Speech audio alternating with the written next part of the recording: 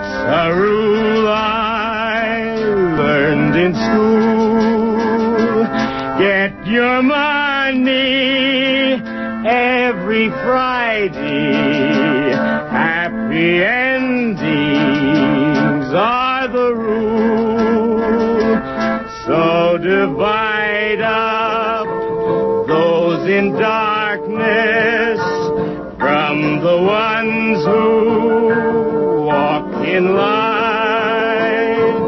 Light 'em up, boys, there's your picture. Drop the shadows out of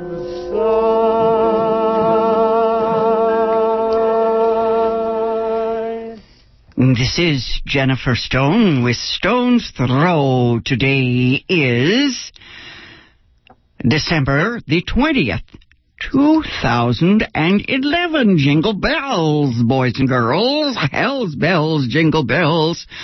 Oh, jolly jingle. We'll have a jolly jingle, a wassail, a drinking party, something pagan for the night of the mother, you know. A lot of night music, celebrate ancient traditions, the mystic runes of the pagan poets. Never mind. I think maybe I will have a drink this year. Bring myself back to life, if that's the only way I can do it.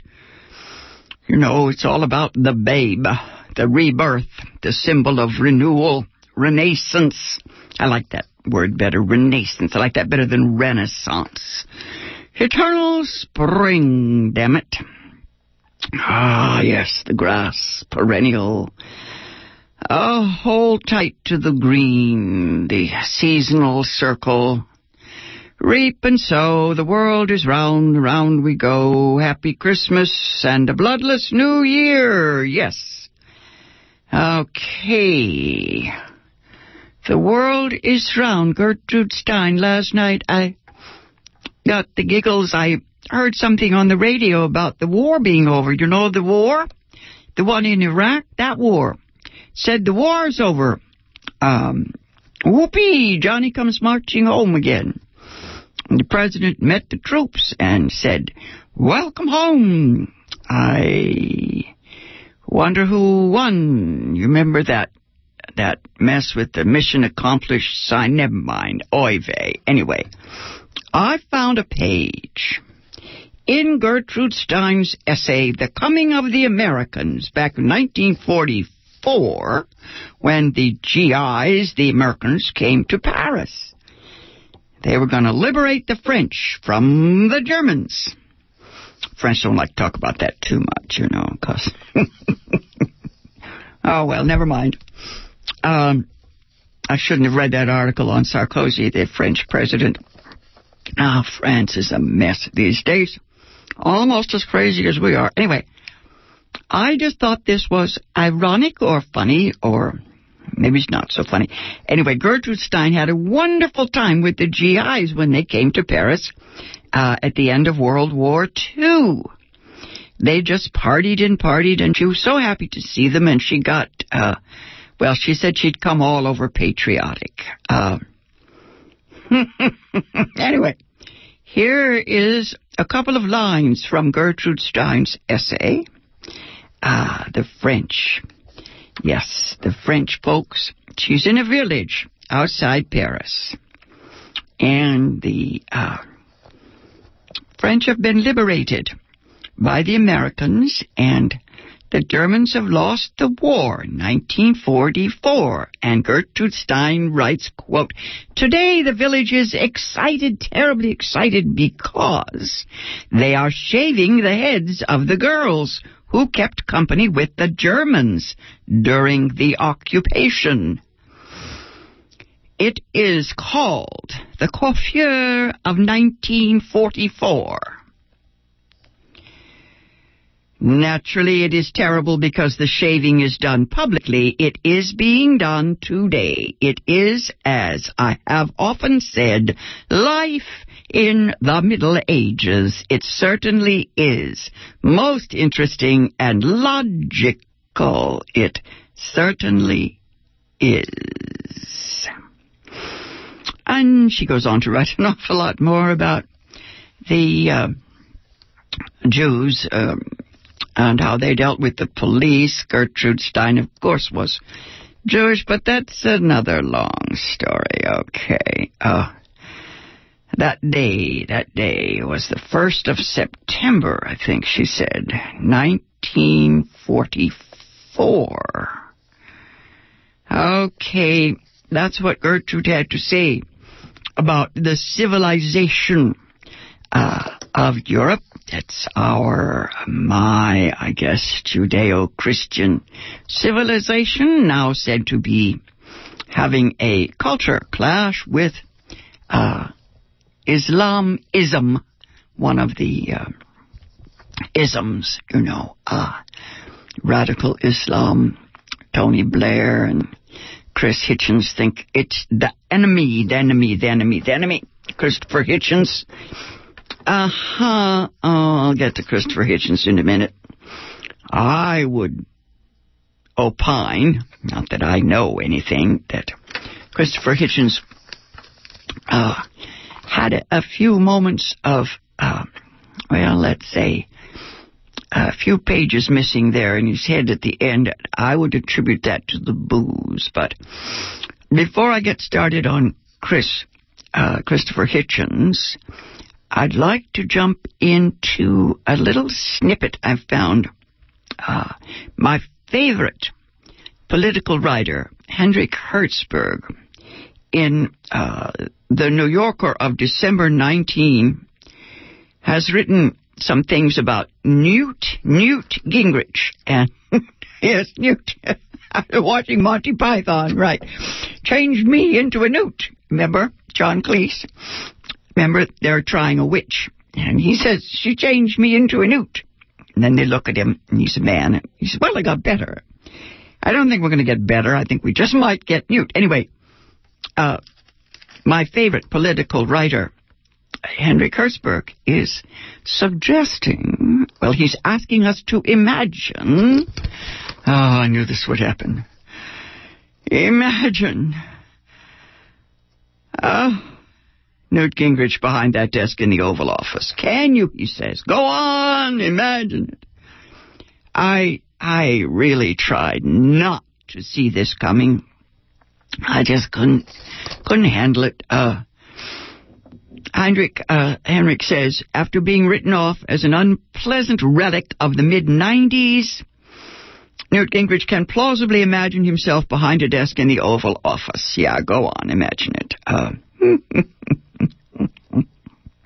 I'm sorry, but he's right. The lurching, clumsy, embarrassing current Republican primary campaign is about as god-awful. I have never tried so hard not to see something going on, but let's see. It says here, he says, as a futurist, Gingrich has imagined, quote, populism in space. Oh, my God. Anyway, let me read you just a little bit of what Herzog says. We have to face these things, nauseating as they are. We must face facts. Is Newt Gingrich a fact, or is he fiction? Anyway, Hertzberg goes on to write, as the protagonist of the tale, imagine, if you will, a man who, as Speaker of the House, orchestrates the impeachment of a president for an adulterous affair with a White House aide, 26 years his junior, while he himself is conducting an adulterous affair with a congressional aide, 22 years his junior, having earlier left the first of his 3 wives while she was hospitalized with cancer. Imagine a man who attributes these behaviors to, quote from Newt Gingrich, he attributes his behavior to, quote, how passionately I felt about this country, unquote. Imagine a man who, told he can't sit in a front section of Air Force One, shuts down the government. Imagine a man who becomes the only House Speaker ever to be disciplined for ethics violations. Imagine a man who, in a country just staggering out of the worst recession of the past 50 years and facing the threat of worldwide economic collapse, proposes to hire small children to work as janitors, mopping floors, cleaning toilets in their schools or their orphanages. Perhaps imagine that man as commander-in-chief. It's no stretch for him. His fantasy life is so rich that he has already compared himself to Abraham Lincoln, Charles de Gaulle, Margaret Thatcher, Ronald Reagan, and, for sheer perseverance, Ho Chi Minh. Anyway, Hedrick Hertzberg goes on to write in Talk of the Town in the New Yorker. He writes, the latest CBS News New York Times survey of likely Iowa Republican caucus goers shows Gingrich with nearly double Mitt Romney's support. That's twice as much support as the front-runner Mitt Romney has. Okay, folks? Article goes on, among white Christian evangelicals, it's more than triple. And among Tea Party loyalists, it's well north of 4-1. You might imagine that the so-called family values voters would have serious doubts. You might think that Tea Partiers especially would recoil from this consummate beltway operator and frequent ideological apostate. You know, career politician, self-proclaimed intellectual, million-dollar purveyor of, quote, advice as an historian to Freddie Mac. And this goes on and on and on and on. Oh, dear, yes. All the things that Newt Gingrich has done to, what would you call it, position himself as, what do you say, he calls himself an idea man, right? There's some joke about, they fill a whole room with his ideas, and then there's one little envelope that says the good ones, yes. He's had 2 good ideas in his lifetime. Anyway, yes, Gingrich's sudden rise and special appeal to the emotions of the base, one suspects, stem less from his vaulted big ideas than from his long-cultivated, unparalleled talent for contempt. That's it. That's got it. Okay. This is where I have a big red mark in my magazine here. Talent for contempt. That's Newt Gingrich. He knows how to sneer.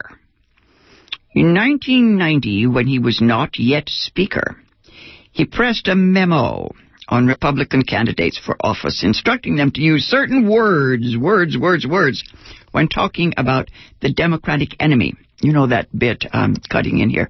He calls it now the Democrat Party. Okay, the Democratic enemy, use these words, he writes, this list. Betray, bizarre, decay, anti-flag, anti-family, pathetic, lie, cheat, radical, sick, traitors, on and on. Okay. You know, this is like those little kids when I was a school teacher. They like to just stand there and shout, holler naughty words. I remember once in a classroom years ago, we'd had what was called in those days a race riot.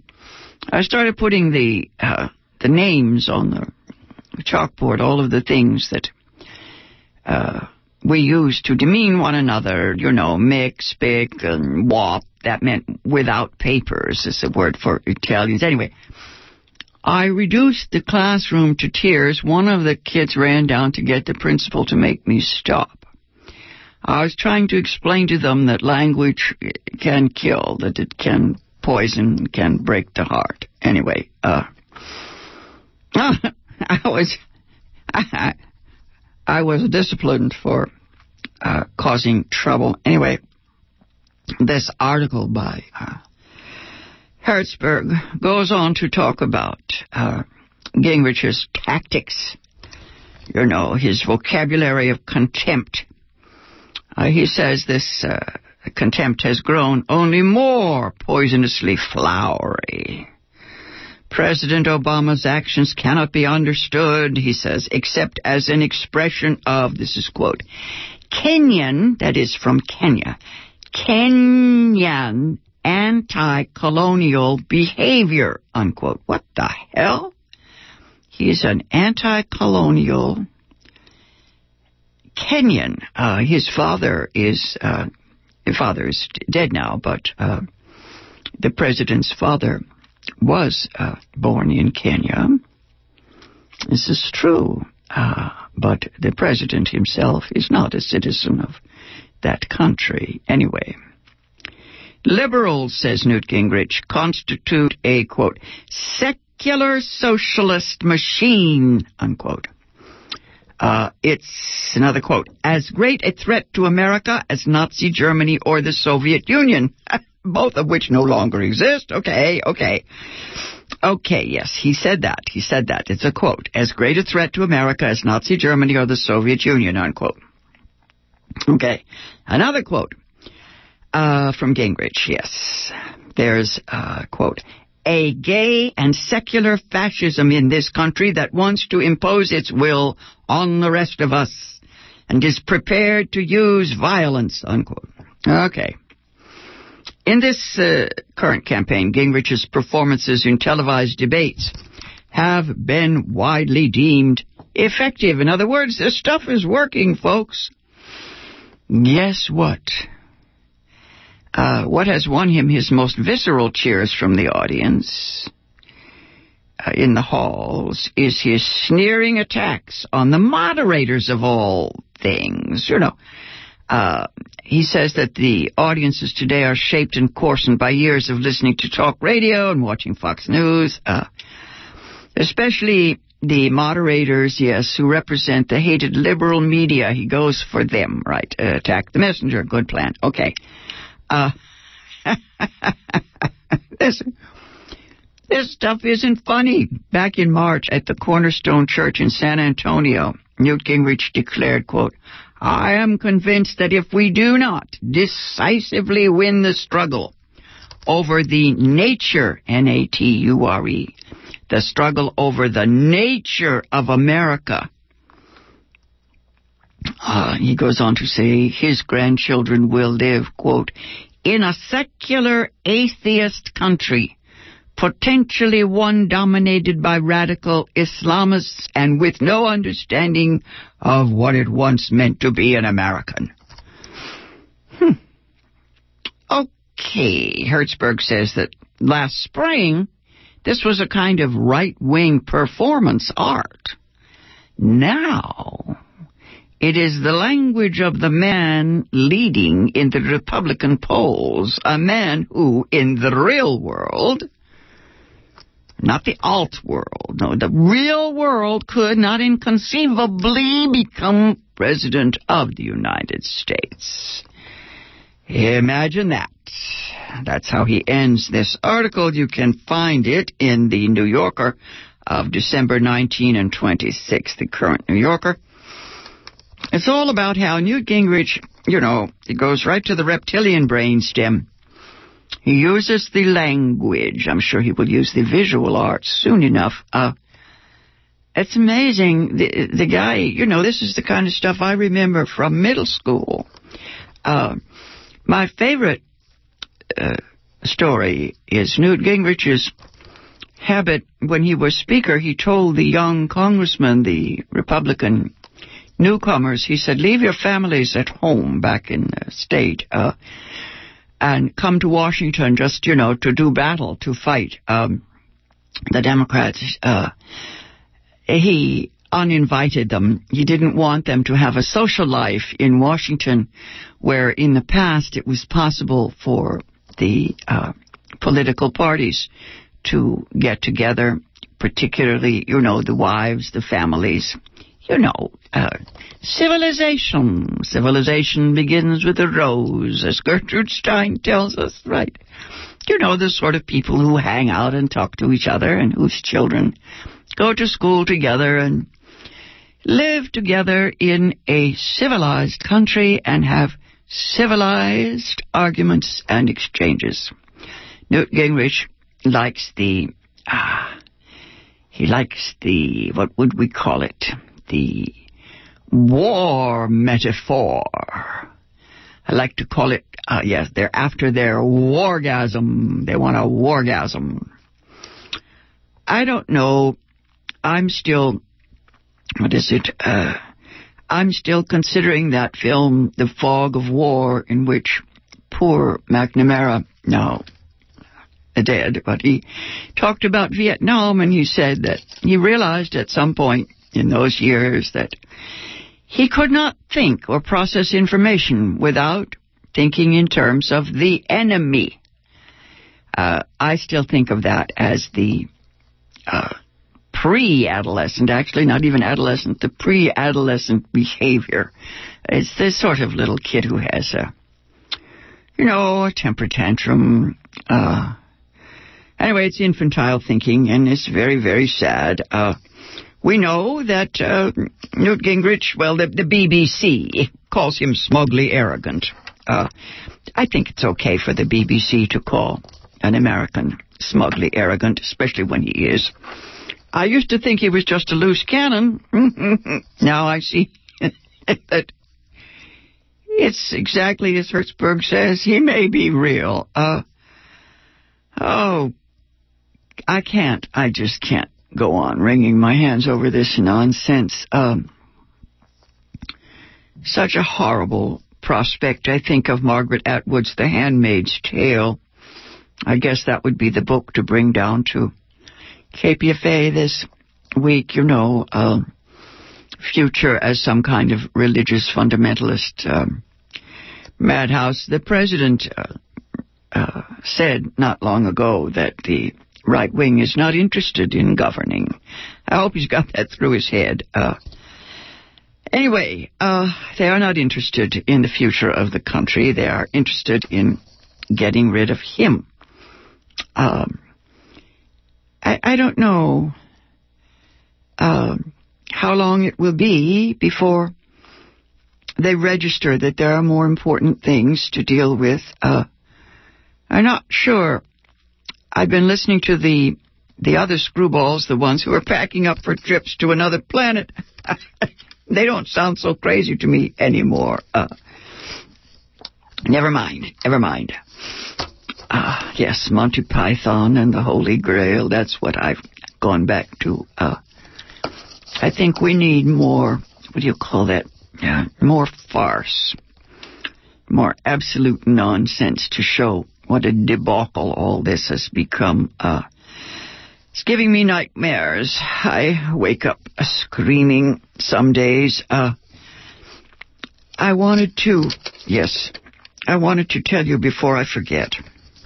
Now, how I'm doing this these days, I just have once again 8 shows to give you here.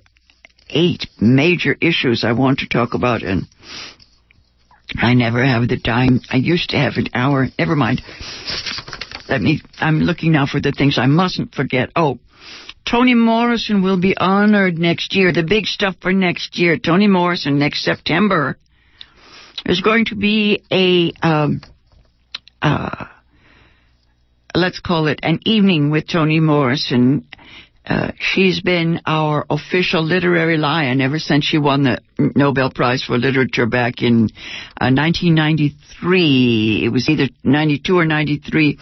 The date of her Nobel speech is 1993, so that must be it.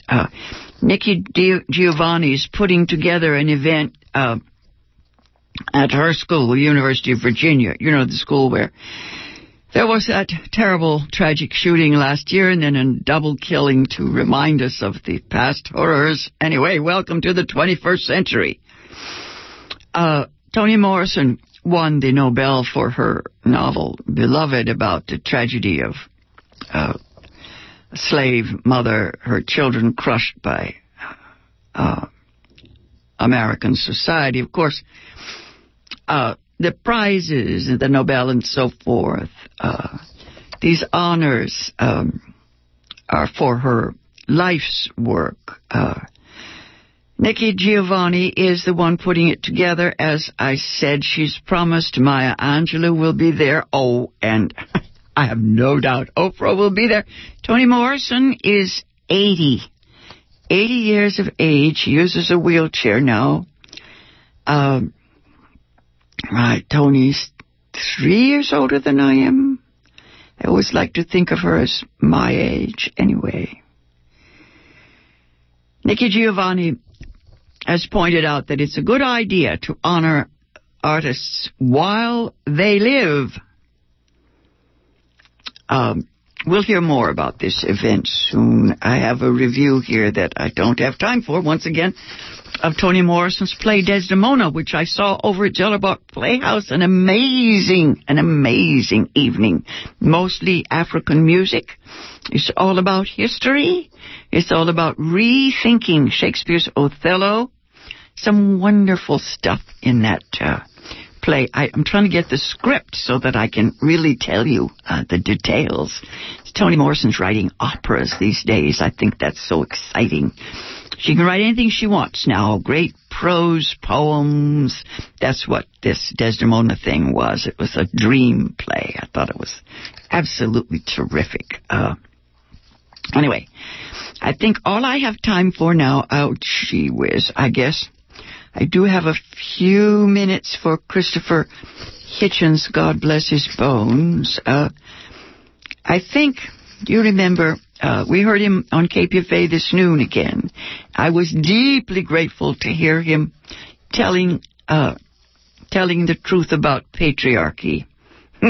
He knows about the shaved heads, that sort of thing. He knows perfectly well that the war on women is pretty universal, whether it's the Taliban or the guys who shaved the French girl's hair. Anyway, I've got pages and pages here about Christopher Hitchens and his understanding of the great lie. The trouble with Christopher, of course, is that he was honest down to the marrow of his bones.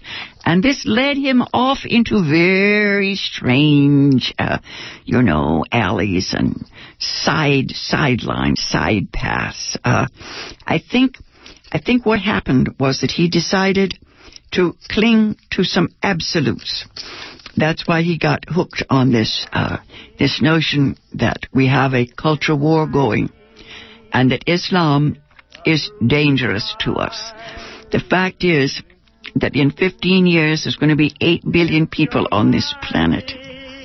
And it is going to be very difficult for us to live with any form of fundamentalism. Now, Christopher knows that, but he also should know that it doesn't help matters to start shooting wars in order to solve these problems. Never mind. More about Christopher Hitchens another time. Wish we had time. Well, next time we'll do the dragon tattoo, and we'll do that movie about who Shakespeare wasn't. I'll be back on the air next Tuesday at this same time. This has been Jennifer Stone. Till then, go easy. And if you can't go easy, go as easy as you can. Yes, the funk. You ever wondered about the funk? And why this music is so hard? Think about the sacrifices that I made for you. Think about the good things I done for you. What is funk? Where does it come from? Why does everybody want to rap on it, sample it, dance to it, make love to it, eat biscuits with it, take on the system with it? Who are these people? About the good thing, baby. About the wrong thing, maybe. You want to know about the history of funk? Tune in Fridays at 10 with Ricky Vincent and the crew on KPFA.